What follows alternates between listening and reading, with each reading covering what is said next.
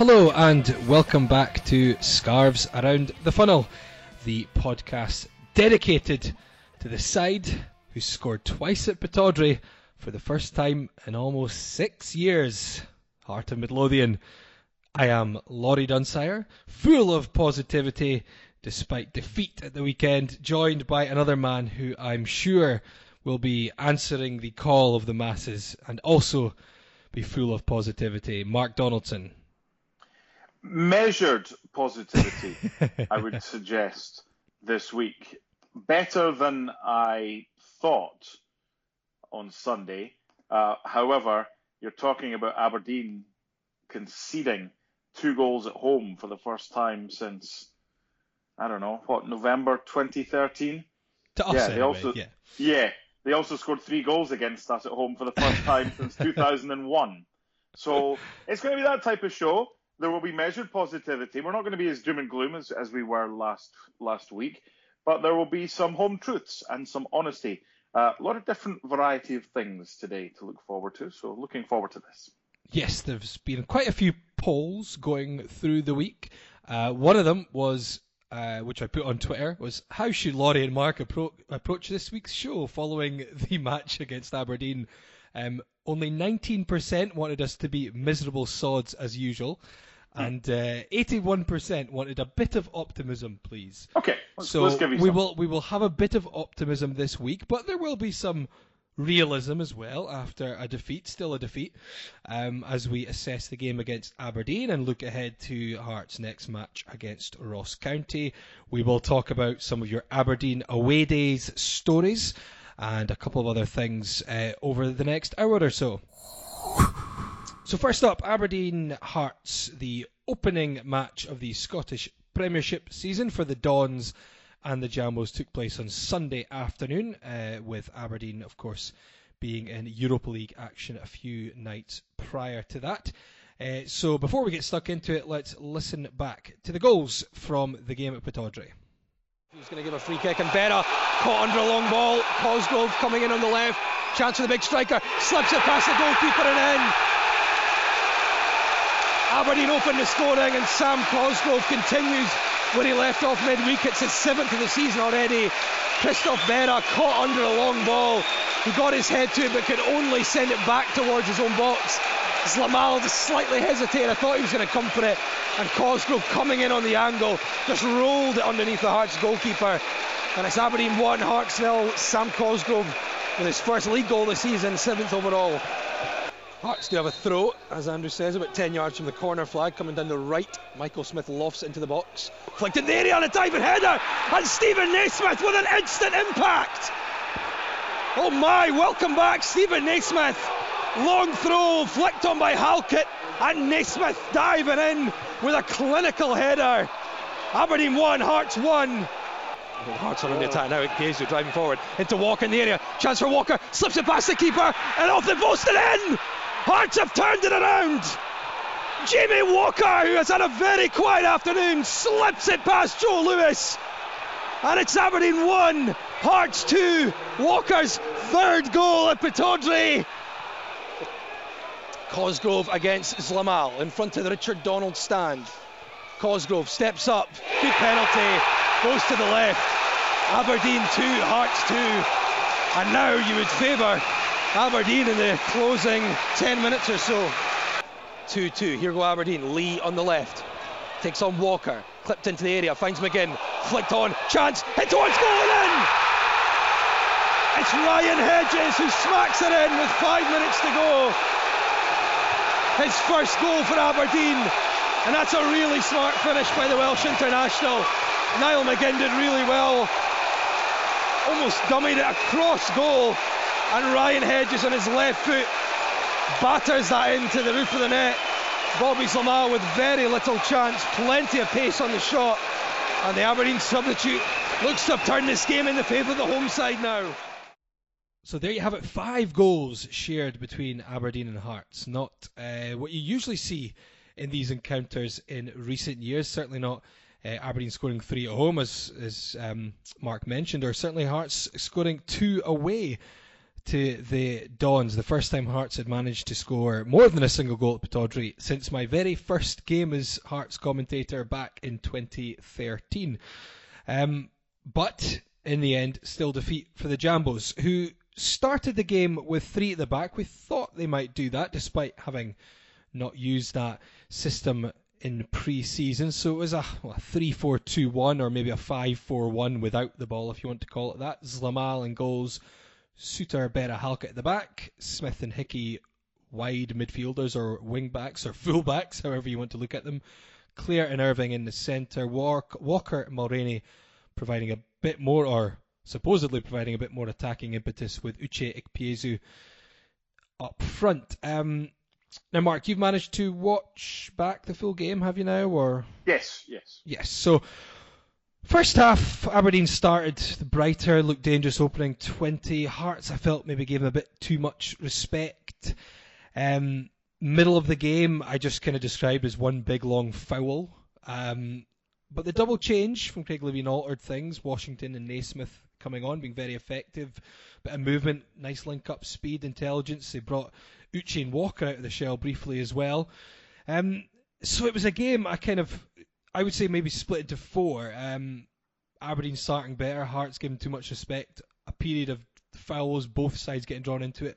Hearts changing the game slightly with the changes and actually becoming the more, I suppose, attacking team, getting a bit of a spell on top, and then post-red card where obviously the momentum completely shifted again. So, interestingly, not what I expected from the game. I got a bit of stick afterwards for saying I kind of expected a defeat, which I think maybe most realist or pessimistic Hearts fans would have expected. But at the end, I think we played better than what I expected, but we still obviously got nothing out of the game.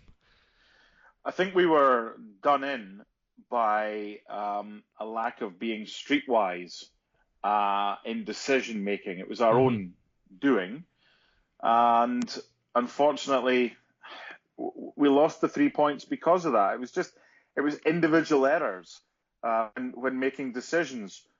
One, I'm not saying it can be excused, because age shouldn't come into it.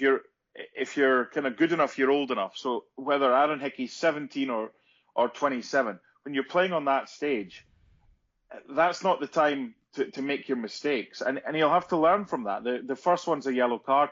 I've got no complaints about that whatsoever. He obviously feels that he's not got a chance of getting back when he's made the trip. The second one, you've got to know when you can and when you can't tackle. So we've basically been done in the space of 60 seconds. The Hickey second yellow, again, no complaints. It's rash, it's inexperience, it's stupidity. Just let the guy go. Sometimes you've got to know if you're on a yellow card, you've got to assess the danger. It's risk assessment there. You've got to know what's around you. Is it best to take the red card? Probably not, so don't do it. There's enough bodies in the middle.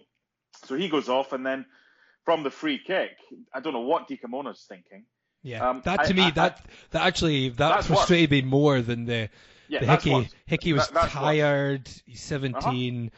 Yeah. It's a rash challenge. But at that point, I mean, I still felt 2-1 ahead. If you can get that little period to settle, take the sting out of the game. You know, everyone's still got the adrenaline pumping in the stands, on the pitch.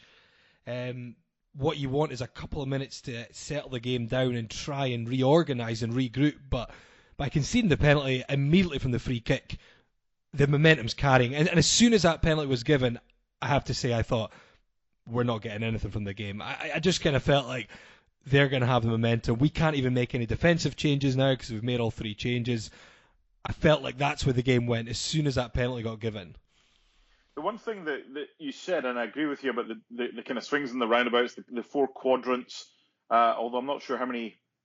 I suppose you can have 3 quadrants and then 1 missing. I suppose the quadrants have to be in denominations of 4. Anyway, you were talking about Clare and Irving as just while reading out the team. We discussed last week that is a concern, because I don't see where the strength of the spine of the team is, especially in the middle of the park, and it remains a concern. It's. I was reading an article by Barry Anderson in the Evening News online just before we came on air, talking about the Glenn Whelan update, but also that Hearts are looking to try and get the Cardiff midfielder Loic Damour as well. Now, I've had a look at his past on various websites and on YouTube as well. He didn't play much for Cardiff during the Premier League season, but he did play a big chunk of games in the Championship. He's not an attacking midfielder, he's more of a protector. I think you could just quite easily put Whelan and Damour in for Irving to an extent, but definitely for Sean Clare, just to give you something right now to beef it up. Because if you've got the protection there, and I know we're going to need another left back, probably the kid we signed, Eddie White from Leeds, will come in for the Ross County game. Yes. John Souttar likely to be out, so that for me would go back to a 4 at the back, with Berra alongside Halkett. Are you jumping ahead to my Ross County preview? No. I'm just trying to give you a little kind of everything in one. So I think we need help in the centre of midfield. I think that was evident at the weekend.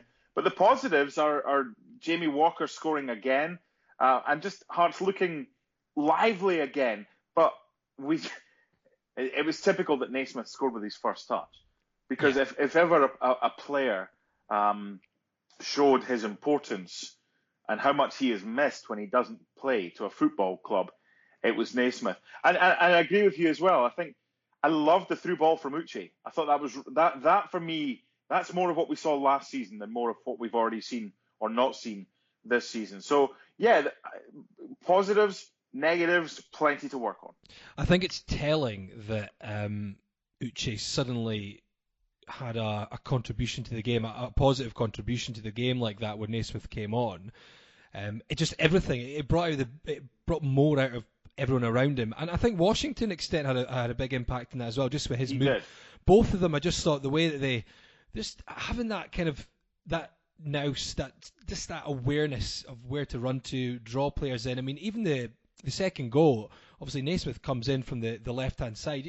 It's not a defence splitting pass he plays, but you can see he just looks up and he knows who to pick out very quickly, finds Uche, and suddenly he's got room and he plays a good assist. Whereas before that, I just thought Uche was just getting drawn into a stupid battle with Scott McKenna, just battling for it was just a wrestling match. There was no real cohesion or thought about how we were going to try and break them down. He was just battling for position, whereas suddenly he dropped back in and created something, because the likes of Washington, Naismith can draw defenders around. They're not going to try and get in a physical battle with Scott McKenna, because they'll probably lose it, because Naismith and Washington aren't the biggest of attackers, but they're smarter.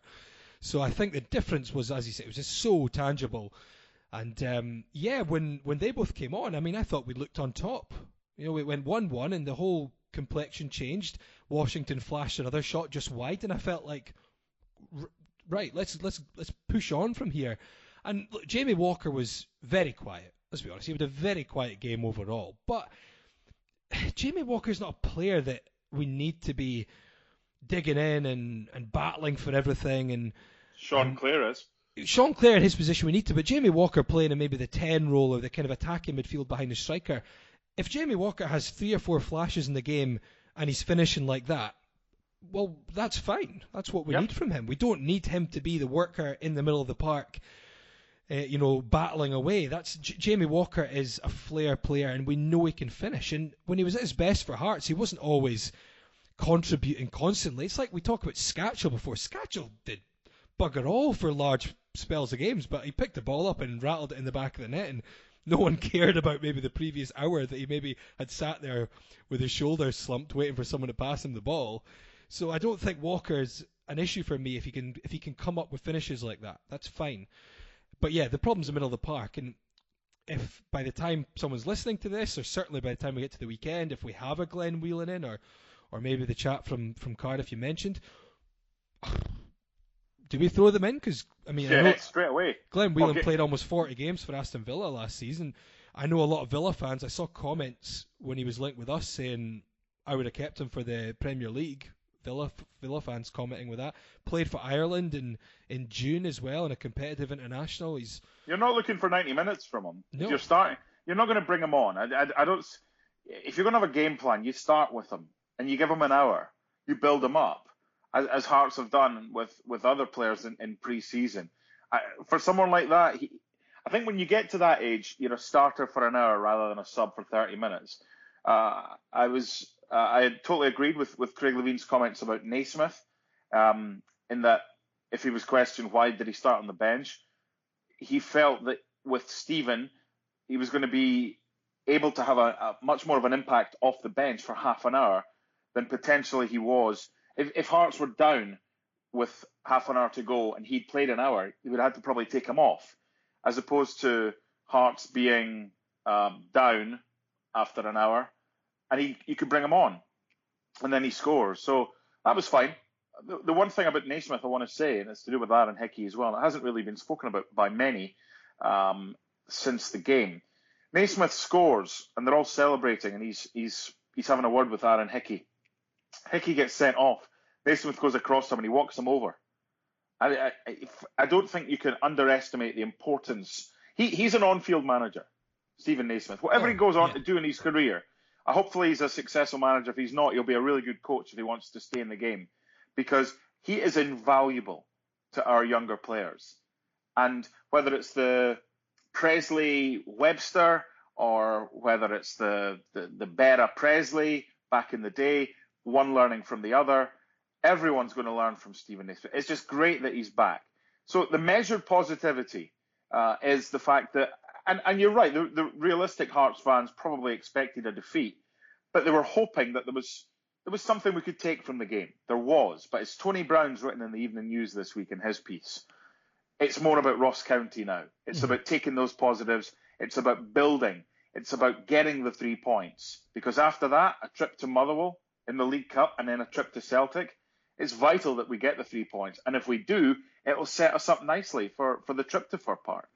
And Aberdeen are the side, I know Kilmarnock finished third, but realistically Aberdeen are the side that Hearts are looking to compete with, because they've been best of the rest, or they've been second over the last 5 or 6 seasons with McInnes. And, bar that moment of, I suppose, maybe naivety or just tired challenge from a 17-year-old, I think Hearts are in a very good position to hold out for a 2-1 away win there to a side that I think it was very even. I think a draw on the balance of play would have been a pretty fair result. And I think just to compete at that, and maybe our expectations have been lowered a bit too much. A few people say that to me, that we're going to Pittodrie and we'll lose and we've got some positivity to take from it.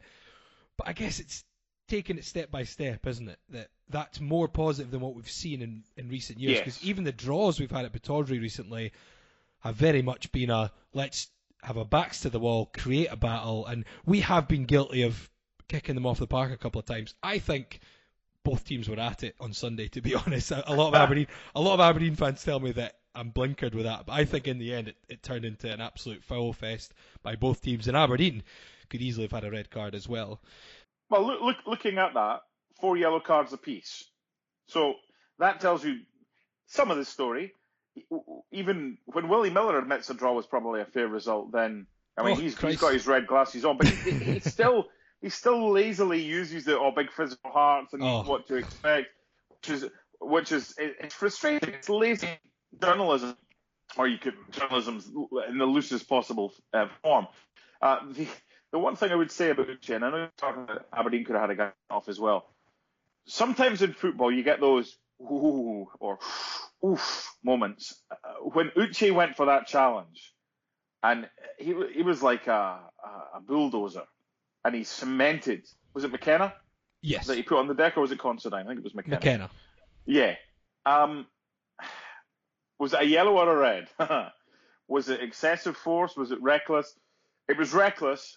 There was some excessive force in there. So if he'd been given a red, it would have been, well, a yellow would probably have sufficed, but I can see why it's been given. But thankfully, he was more of the kind of less of the battering ram and more of the footballer when Naismith came on. I think the thing is with that challenge, it's clumsy. I thought the ref got that one right. I don't think there's much. Probably. He's looking at the ball and he basically just charges into McKenna. Unfortunately, Uche is so big that when you charge into someone at full force, it might look worse than it actually was. Whereas but it was, Lewis Ferguson led right with the elbow and cracked it right into the head of a Hearts player and only got a yellow, and that was leading. Yeah. So I thought that could easily have been a red card another day. But this big physical Hearts and poor little Aberdeen bollocks. We had a message from Andy Grant. He took the time to email, so I'll just read out some of his thoughts on the game. So Aberdeen away, I'm looking at a point, listening to the BBC, it was very much the same old Hearts, robust and doing nothing special until the one man entered the pitch, which I'm sure we're talking about Naismith. Then it became exciting, and at 2-1 I was pulling off the M8 Junction 1, heading to the Gyle, shaking the van and honking the horn whilst battering the steering wheel. This sounds quite unsafe. We don't condone this kind of driving, Andy, although we understand the excitement. You might not. You condone it, okay, that's fine. Yes, the Hearts are back. Unfortunately, we went back to the dross very quickly. He's had a couple of points afterwards. He says, criticism, Zlamal is a horrific keeper, discussed many times. Yes, the line is high for the first goal, but Berra does well to knock it away from the Aberdeen attack and make Bobby favourite for the ball. A better keeper is out. And onto that, either into the stand or into his arms. I would say with that one, I think Zlamal is partly at fault. I think he should have come for the ball. I don't think Berra does well. I think Berra is at fault as well. I think they're both at fault. I think he misjudges the ball over the top and he's then stretching for it. So I think you can put blame at the head of Berra and the feet of Zlamal. I think you can probably blame them both equally maybe for that one, or am I being kind on or harsh on Berra? I think we can look at this from a broader picture. And it's subjective. I think there's blame from both. But the broader picture would be thus. We have two goalkeepers. Neither is good enough. That's my opinion. You can disagree with it if you want. I think the majority would probably agree with it. He's not good enough. He's not reliable enough in that some days he might save you a couple of points, but there's a ricket in there. And his decision making for me is the weakest part of his game. Yeah. Cup final. Coming, stopping, go back, come again. There was that. I mean, it was like a Jehovah's Witness at your door. How many times you got to knock before A, you get answered and told to beat it, or B, it doesn't get answered before you just stop going there? Come on, decision making. Just move on. Go. I'm not a fan of Bobby Zlamal. I think he's a good shot stopper. Don't get me wrong, but yeah. For me, he's not an all round reliable goalkeeper. But that isn't our biggest concern right now. If you're looking at it from a bigger picture, you look at him signing. That was the issue. He had been identified as the best option out there at the time, which is more of a concern. So for me, he's not a good goalkeeper when it comes to decision making is concerned. And the other thing is Berra. Now, this is when it gets difficult for a journalist, and when you've got to separate I know him, he's a good lad, but objectively, is he the best option available? Look, if we're playing 4 later on in the season when everybody's fit, I know I was trying to fit the 3 centre-backs in somewhere or the other. I've now kind of decided that our best 2 centre-backs, when everybody is fit, because it's going to be Berra and it's going to be Halkett, and I've got no problem with that whatsoever against Ross County. But if we're picking 2 from 3, it's Suter for me alongside Halkett in a back 4 and going forward, way down the line with a new goalkeeper in behind them. Andy did send us quite a lot. I'm not going to be able to go through it all, but just positives. He said when we made the attacking change, it was exactly that. We kept real attacking threat on the park and went for it, not the standard Craig Levein sub of like for like. The positive from this is that when these two start, we will be a handful, as Naismith's intel is different level, and even Uche looked a lot better, especially on the lead up to the second. We scored 2 away goals and showed character to get back level and ahead, and Irving gets a lot of plaudits. He says, although a fair few criticisms over positives, I'm largely more positive going into next week than I was going into Aberdeen. I will happily now accept 3 points, and defeating Motherwell from the above can't see us taking anything at Celtic, so that's a bonus if we do. Anything less for me, and it has to be Craig Levein jotters, and we move on. But some positives there from Andy, which is good, and I agree that when Washington and Naismith play, we will be a very different animal. I think that's a really good email or tweet or whatever it was you got from Andy. And I think it touches on a number of things. The whole Levein thing, that had nothing to do with Levein. Levein did everything he was asked to do. He got his subs right. And for it's like if you've got a bee in your bonnet, if you're right, this is the way I am, and I'm not deviating from that thought. If you don't like Craig or whatever, then that's fine. Is he the best solution for the job right now? Again, it depends on who you are. But you cannot apportion any blame for once that game kicked off on Sunday to Craig Levein, because everything he was asked to do or should have done in his role, I think he got right. Again, going forward, as I said last week, he's on a shorter leash. But it's a case of it'll silence those that want him out for another week. That's fine. There will come a time where I'll not be able to say that, and the stuff he does during games and his substitutions are maybe wrong. Just because you either want Craig Levein out or you want him to stay, probably the majority right now want him out.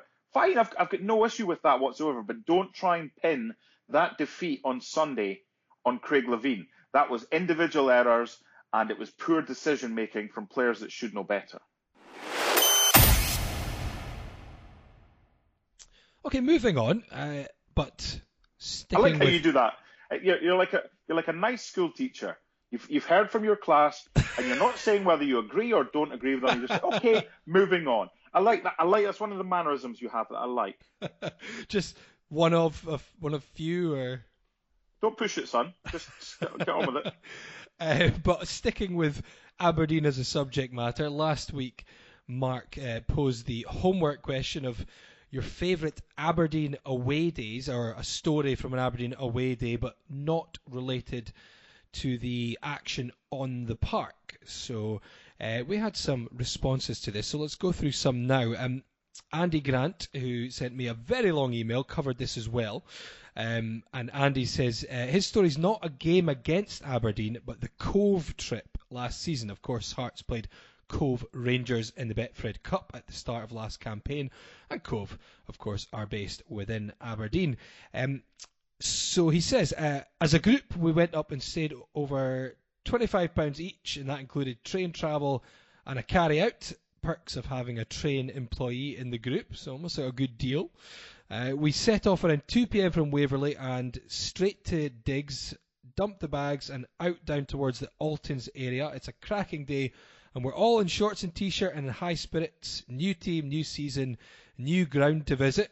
Of course, Hearts were playing at the Balmoral Stadium, Cove Rangers' new ground. So we are in a beer garden and having a laugh, plenty of drinks flowing. We are pretty much first in the pub, swells with Hearts fans, and then empty, so we are last. Crap, time to move. Where the hell is the ground? Someone Googled it, and we're off at a fast pace with 5 minutes to kick off. I'll probably add at this point, if people didn't know, Cove Rangers had only just built this ground. That was the first season they were using it, which is probably where some of these problems then came from. Google had us heading out the wrong way towards the old ground, and a taxi pulls up and says it's the other way. Two of our group are at the toilet, walking at the pub laughing, saying, idiots, it's this way. So they walk into an industrial estate. They can see floodlights, so they're on the right path, but they get to the end of the road. It turns out it's not the right path. There's a field with high grass between them and the stadium. He sees what looks like a man-made... This better not involve sheep.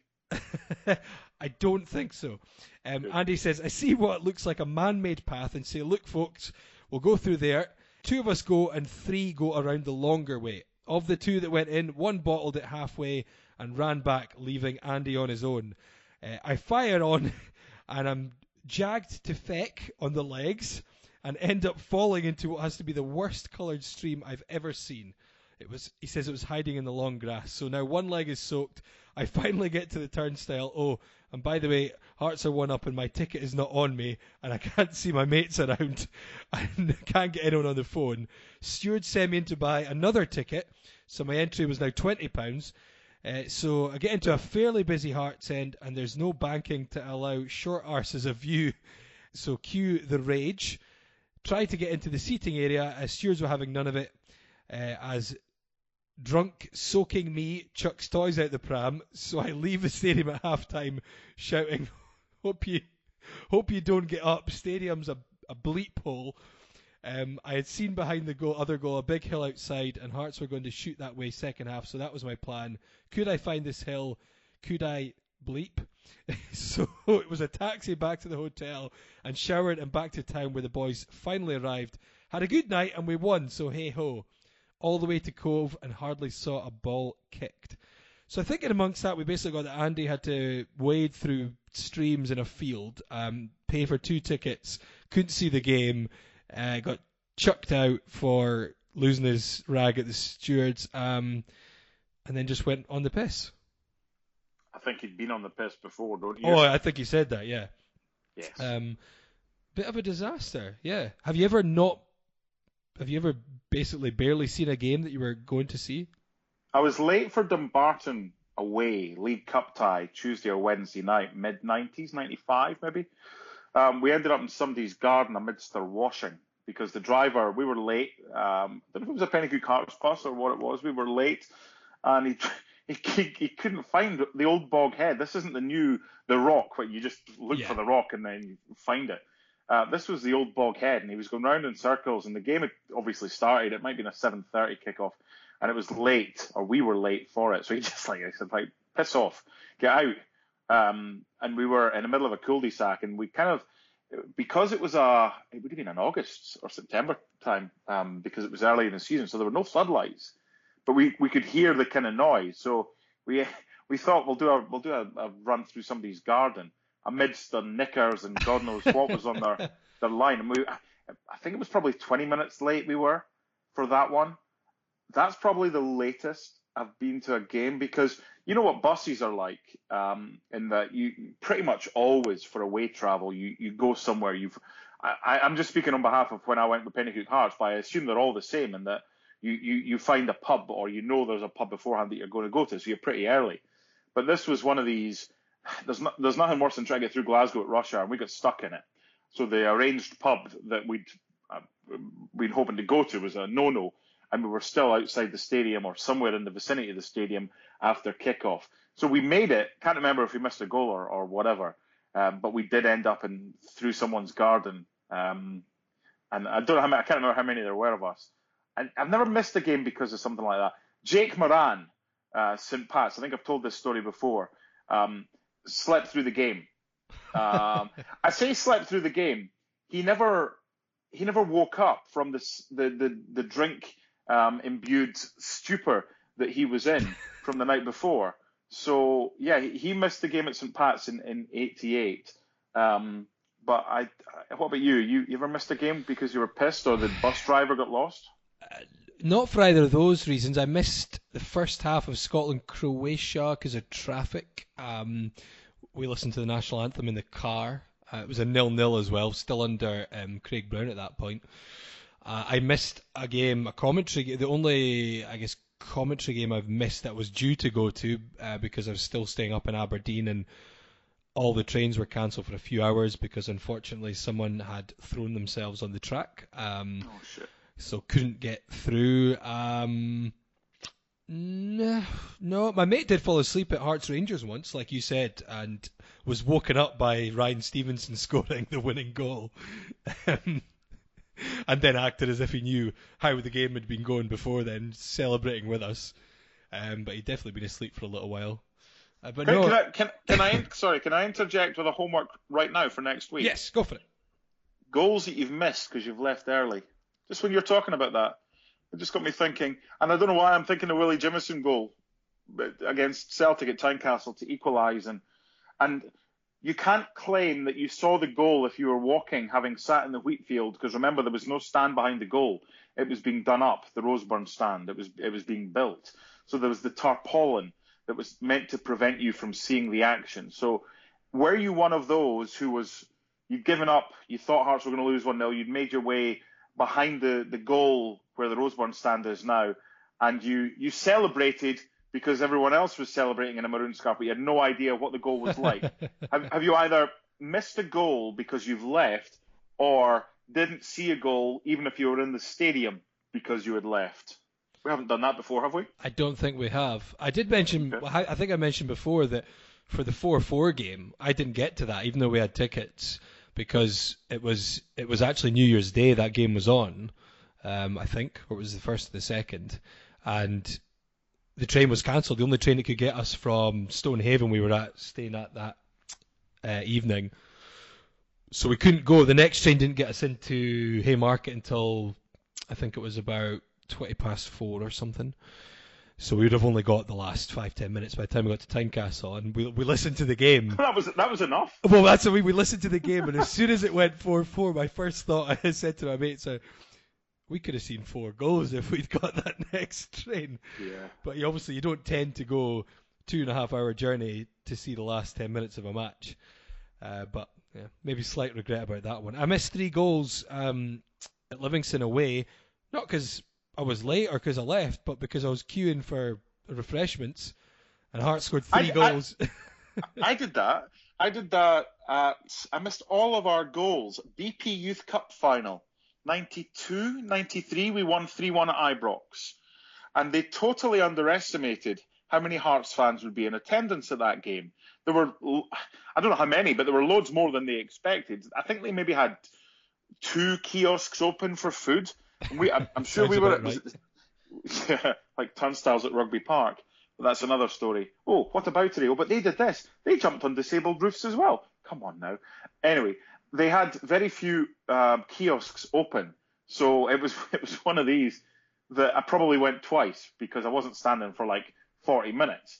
Probably went first in the first half and then went back later. Yeah, but missed all 3 goals. But that was a right good team. I know we're off on a tangent, but that was a proper team. Your Kevin Thomas, your Paul Rich. Yeah, okay. Just a good team. Where did this all start? How did we get into this? Okay, trip to Aberdeen. Moving on. Next one. Moving on.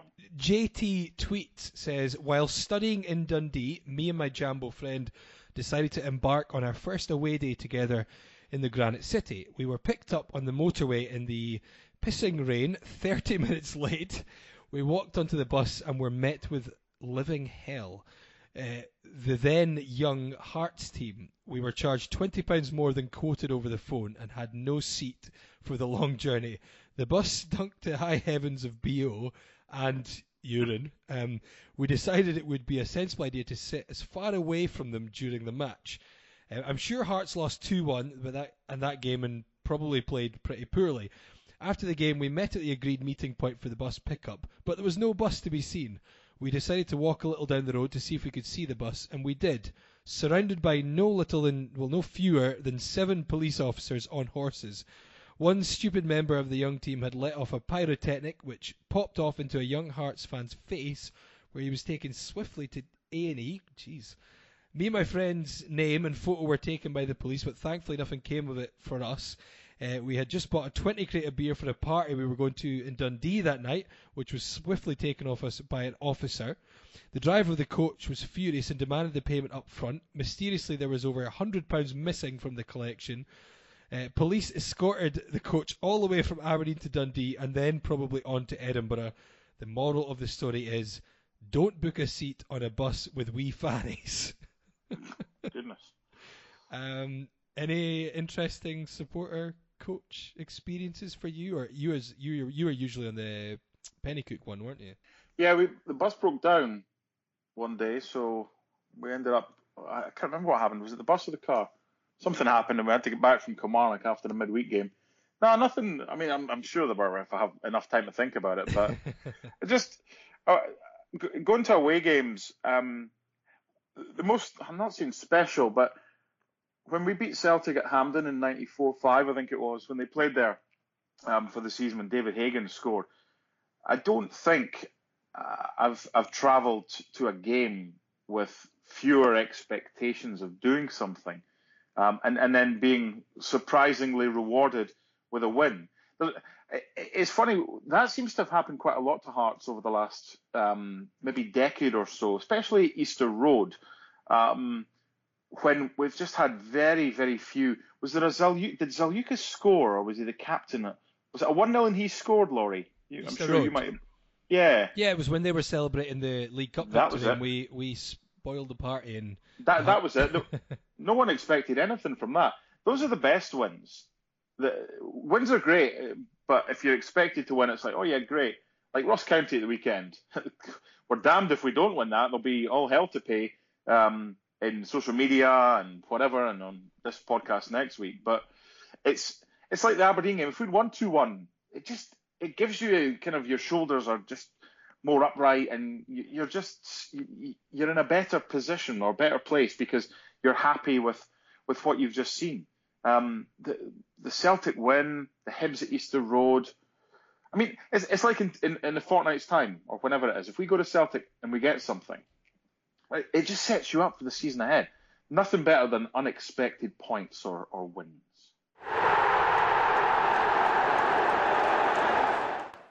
Mental Scott, he says he remembers in the arcades seeing Dave Bowman playing the fruit machine. It's also took me so long to get there. Me and my mate would end up fighting on the bus with boredom.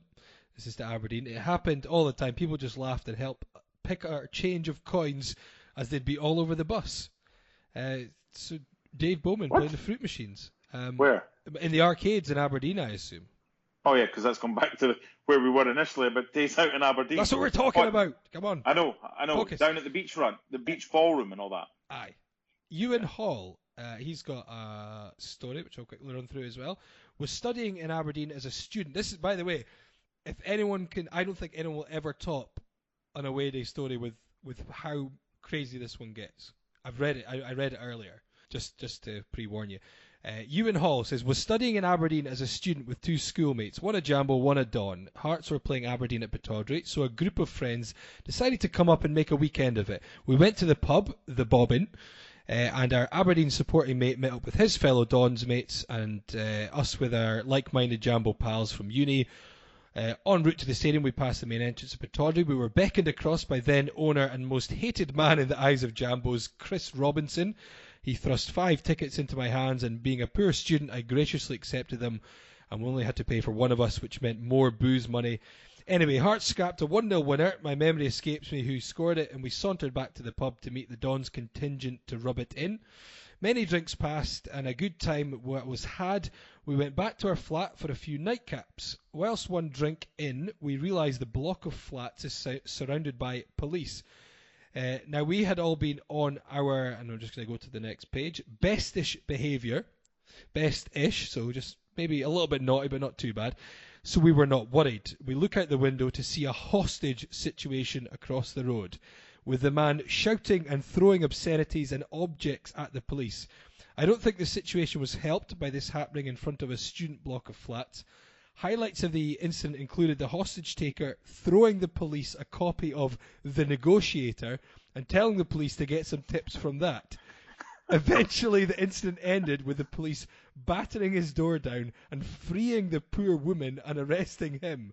It's still a trip we talk about until this day. Jesus. I'm not even going to ask if you've ever had an away trip that's ended with a hostage situation. Nope. But there you go. I think that one is probably not going to be bettered. So thank you for that, Ewan. If there was a prize, I'm sure you'd get it. But there isn't. So just have to take the credit and be happy with that.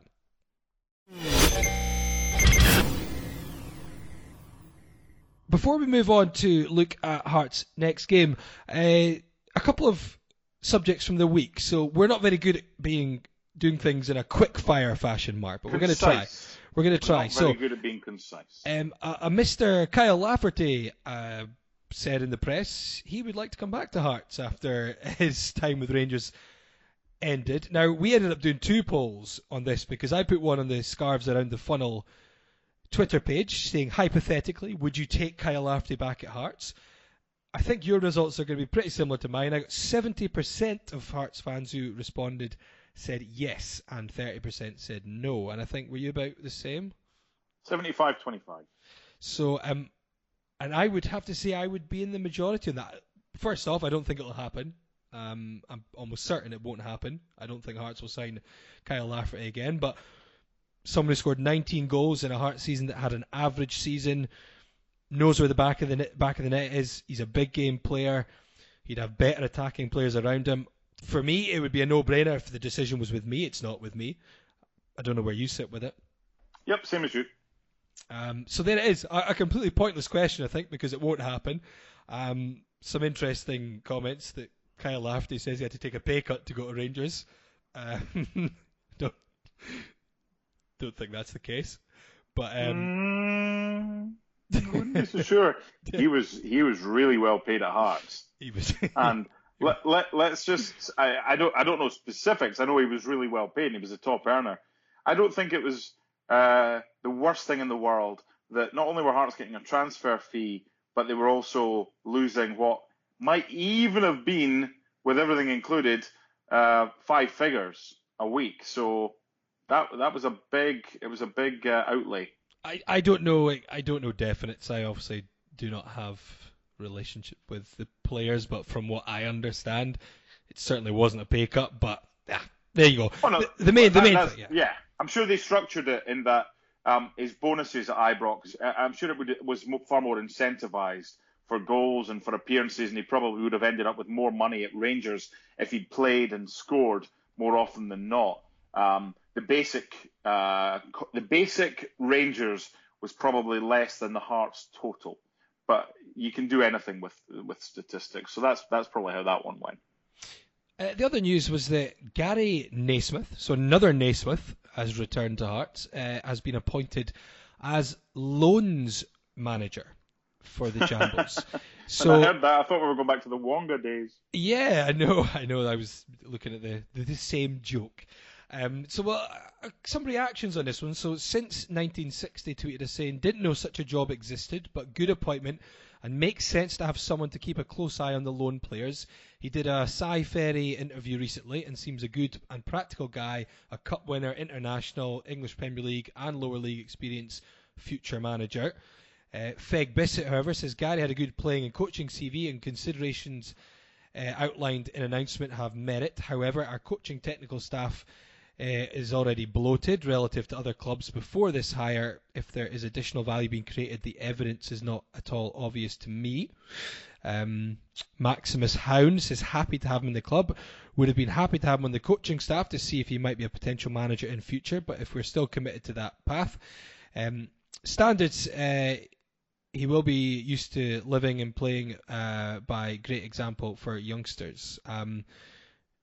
David Aitchison says, seems a wise idea. David, we are actually doing the same thing down at Brighton. If it helps make sure our young players in the right environment with the right support, can only be a good thing. Although Harry Temple says, not impressed, no offence or disrespect to Gary, but surely with the amount of coaches we have, at least one or two of them should be keeping an eye on our loan players. Surely his wages could be better used to strengthen the team. We've got a few responses, so thanks for everyone to get in touch. That last one, Laurie, I mean, come on. He's not going to be on a big wage. He'll be on pennies with regards to what the coaching staff are on. It'll be a very small kind of salary. It's this whole finding fault with things. It's not being done because he's stopping us to sign someone because his wages are being used for him instead. It just annoys me. Why can't we have him? We're in talks with 2 players right now. We're not in talks with 3 because we can only afford 2 because Gary Naismith's got a job. Come on. Yeah, I mean, when I first saw it, I was like, he's a what now, sorry? And then I read the article and, when it explains what his remit is, and I was like, you know what, that makes a lot of sense. We loan a lot of players out. We maybe need to be more structured about how we loan that. If you read what it says, it talks about the fact that we need to look at the teams we're loaning to make sure it's not above or below the level that player should be at, so he's not getting game time or he's struggling, but equally that it's not too straightforward for him so he doesn't improve, and also that the team we're loaning to play the right system, the right style to get the most out of the player, and he can develop the right attributes. And also, it's just traditionalists, Laurie. It's those that are like, it's people that are like, why have we got a loans manager? As you mentioned, David, Eddie Newton was the same at Chelsea. Just because you haven't heard of something doesn't make it a bad idea. No, and I think, like you say, I don't have any idea about the structure of his contract or how many hours he's due to do, but it's not, like you say, it's not going to be a big player's wage. He might only be, it could be an amount of hours that don't mean an awful lot. I don't know if he's on a contract basis where it says, well, I had to watch these players for these amount of hours. I don't know. You don't know, I don't know.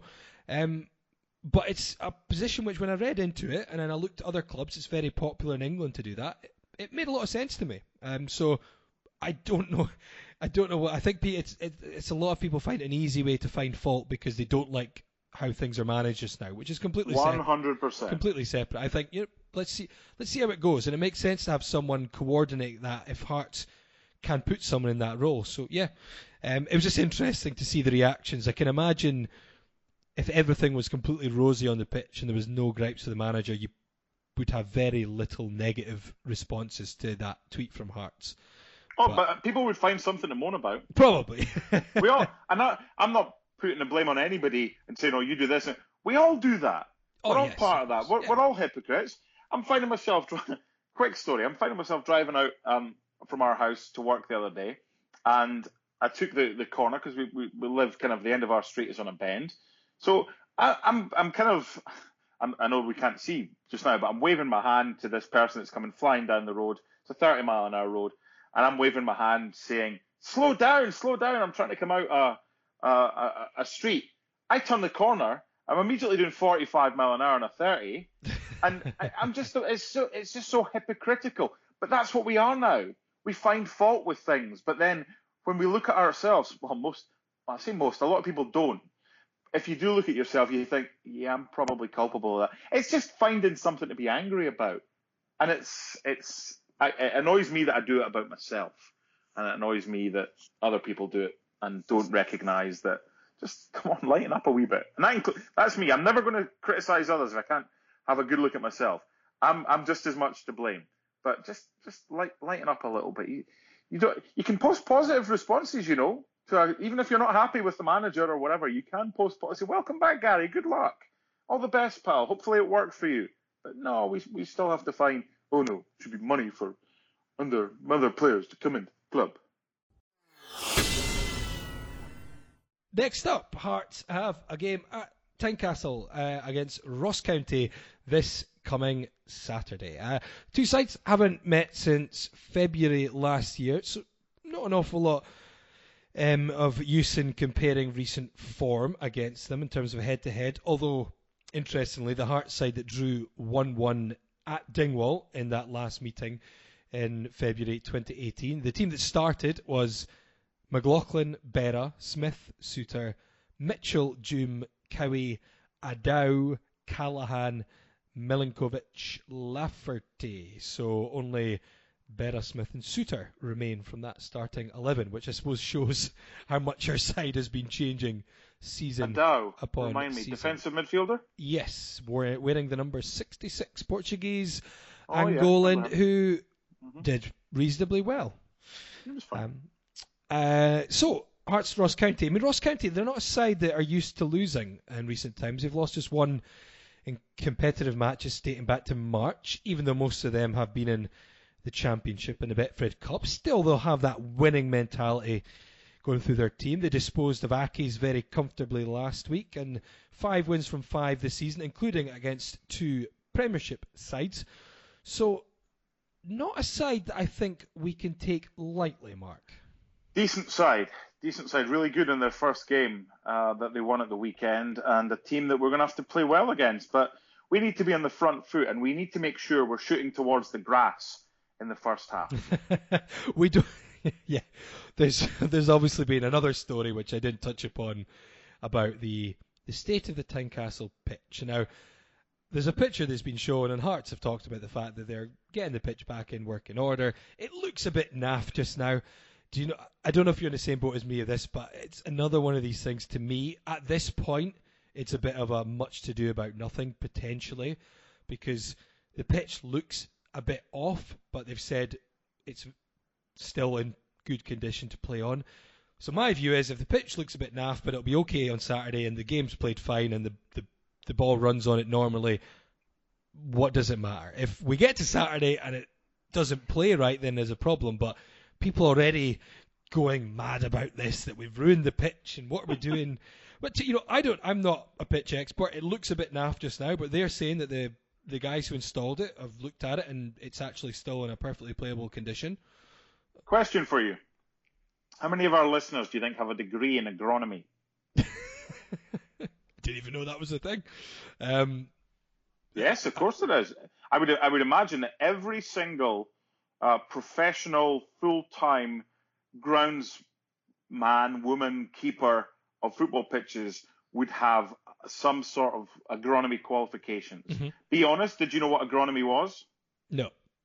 Okay, so it's grassy things. It's grassy things. It is. The technical Agronomy term is the science of soil management and crop production.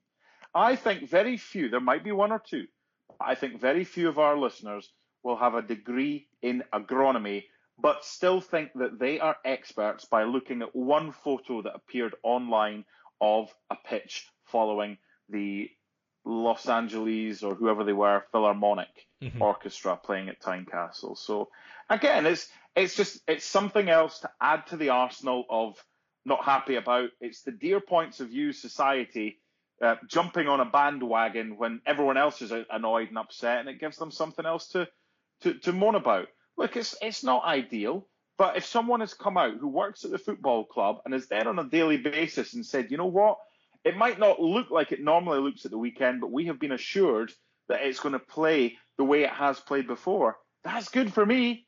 They're the experts. They've listened to the people who've been the experts and said this is what's going to happen. But then you think, nope, I've seen a picture, no happy. Right, back to what. Yeah, let's. I was determined not to go there, but we have because you slipped it in. You slipped it in. Really though. Looking at the team, so obviously John Souttar thankfully will not. Oh, do we know the update? He'll miss around 3 weeks, so Phew. not as bad as first feared. So he could be back playing before the end of August, but it'll be about 3 weeks. But Berra and Halkett will play at the weekend, so pretty certain he'll be back. For Aidy White, as you mentioned, is due to start his first competitive game in around 31 months. Craig Levein has said he might not last 90 minutes. He did play 45 minutes against Glenavon in a friendly. Hearts, I suppose, do have Bobby Burns, who I suppose could come on if Aidy White's tiring. So looking ahead to the team, what I would like to see, certainly going to be back four, is a 4-4-2 / 4-2-3-1. So this is what I would like to see: is Lamal in goals, Smith, Halkett, Berra, White, Walker, Whelan, Irving, Mulroney, Washington, Naismith. I'm putting Whelan in there because I'm confident we're going to get him, and I think he should be thrown straight in. 38 games for a championship team last season, 90 minutes in an international competitive game in June, 86 caps internationally. Could have been playing the Premier League this season, but he's potentially coming to us. If we sign him, I want him in that starting 11. So 4-4-2, but stroke 4-2-3-1, because you could leave Whelan and Irving sitting and make it a Walker, Mulroney, and Naismith attacking three behind Washington. One change to that for me. Okay. Uche instead of Mulroney. Naismith coming in off the left, but totally with the rest of your 10. I think we've got to try and build Uche's confidence, get him a goal, and then I think you see the player. If you start him on the bench to bring him on as a battering ram, I've seen him enough coming off the bench. Not for me. He's not a sub. He's not an impact sub. He's a starter, and we'll see how it goes. Now you could say, well, is that not asking enough or too much of Aidy White? Because Naismith is going to come inside quite a lot if he's playing in that kind of left-hand side position, and that would leave the flank open for Aidy White, but it would also leave him maybe pretty tired. I understand your formation because that gives you natural width, but you've got natural width there for who? You don't have a target man for Walker or for Mulroney to aim for. So I think we've probably got 9 between us, maybe 10. I did note afterwards, that was what I wanted. I did note afterwards that Craig Levein is likely to go with a team that will have Clare and Uche starting. I kind of expect that. The only thing I wasn't sure of would be whether it be Mulroney or maybe a Washington who wouldn't make it. Hard for me not to give Washington a chance if he's fit, personally speaking. I think he looked very good. Obviously, maybe not quite as an impact as Naismith, but I thought he was a big part of why the complexion of the game changed against Aberdeen. And I think having some more players around him in a top flight game, I'm looking forward to seeing how he develops. I agree with you. I think Uche will probably play. And although I've said I want Whelan to play, he hasn't signed for Hearts yet at the time of recording. No, but play him anyway. And even if he does, I still think that Levein will probably start with Clare at the weekend. But so Sean Clare I'm thinking about this. Sean Clare and Glenn Whelan. Okay. Mm-hmm. Clare's not the hod carrier. He just tries to sort of be creative with the placement of the bricks. That Whelan's done all the hard work. He doesn't really have any interest in doing the heavy stuff, Clare. He's happy to be the creator. That's why for me that pair doesn't work.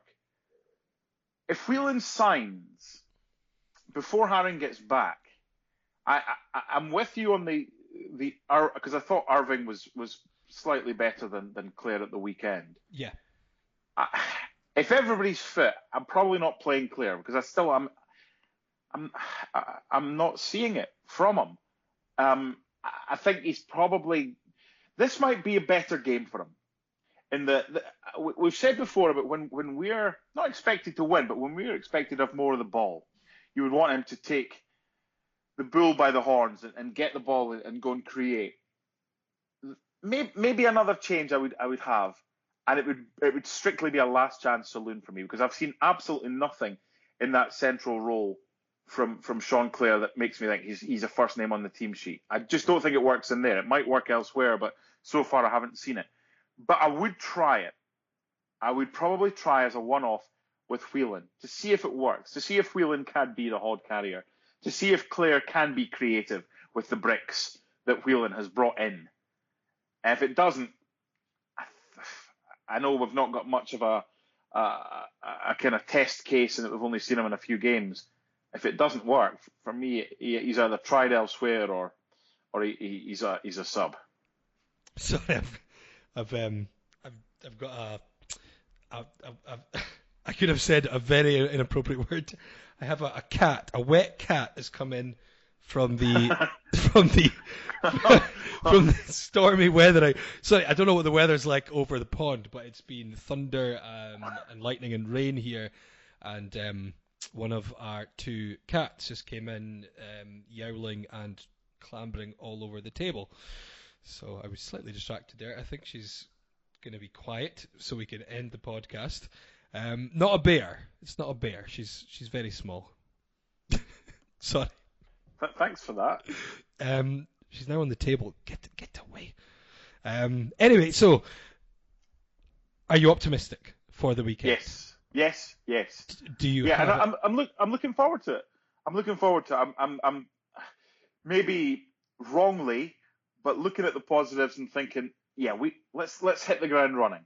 Let's start well. Let's do well. Let's score goals, and let's kick on. Because you know what? And a few people said this last week. There's too much negativity around. Yeah. Let the negativity be reflective of the negative performance if that exists. But don't try and create a negative performance before a game when there's a chance, and a good chance, of Hearts at home. And I know that the Aberdeen Evens bet came in last week. I didn't have a bet on that. This is where I'm a bad gambler. I wouldn't put money against my team because I'm stupid like that. If I was a proper gambler, I would have had a decent chunk on Aberdeen even money. I didn't, and I've got no interest in making money at Hearts' expense like that. And that's why I'm a fan, and I'm not a gambler. This week, haven't checked. Hearts are probably. In fact, you know what? Hearts are not far off evens last time I looked, which to me, that's a big price. I was thinking 4 to 5, maybe. Might have changed slightly, but they weren't. I think they were about 17 to 20 when I looked previously, but it might have changed. Now, what odds would tempt you to back Hearts this weekend? I think they're reasonably good odds. Depends on how you gamble, but someone might want to throw in even money. Wow. Someone might want to throw a scorer bet in there, a Naismith and Hearts to win, or I don't know if we're quite ready for a handicap yet, but no, but 10 to 11 is a fair. I think it's more than a fair price. I think what we'll do every week going forward is we'll try and pick the value from the odds of the Hearts game. Last week the value was clearly Aberdeen at evens. This week the value is clearly, for me, Hearts at nearly even money, 10 to 11. So again, if I'm pricing it up and I don't want to take money on Hearts, I'm pricing them at 4 to 5 because no one's going to take that because you can get a 10 to 11. I'd probably be longer on Ross County, and they're 3 to 1 right now. I'd probably go 7 to 2 with them. The draw's 5-2. That's probably fair, but I think the value this week is Hearts. Last week was Aberdeen. This week, if you're looking for a bit of value with the Hearts, again, the first goal scorer will not know until kick-off, until the team sheets are out, if there's any value to be had there. But yeah, 10-11, I think Hearts is your value bet in that game this week. Have a bang on that. Well, regardless of bets that are placed or what your gambling decisions are at the weekend, let's hope Hearts do open their home account for the season, their home league start to the season anyway, with a good victory against Ross County. We're certainly optimistic about that, and we're hoping that some of the positives that we took from that Aberdeen game, albeit a defeat to Aberdeen, can now turn into results on the pitch. And we're hoping for some goals and more positivity for us to chat about next week. So, homework from Mark this week is goals that you have missed because you were... Does it have to be because you were leaving early, or just goals that you missed when you were... No, goals that you missed, because that brings in a lot of different things. You might have missed a big goal because you're away for a pie or away for a pee or something like that. Goals you've missed and you wish you'd seen. Yep, good one. So let us know. You can tweet at Around the Funnel, or you can email podcast@scarvesaroundthefunnel.co.uk.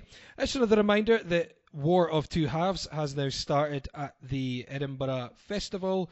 It's on daily, 3:30, 6 o'clock and 8:30 at Tynecastle. We highly recommend going to see it. You can visit the website www.waroftwohalves.com, or their Twitter account is at Hearts McRae. Really good show, playing until Monday the 26th of August.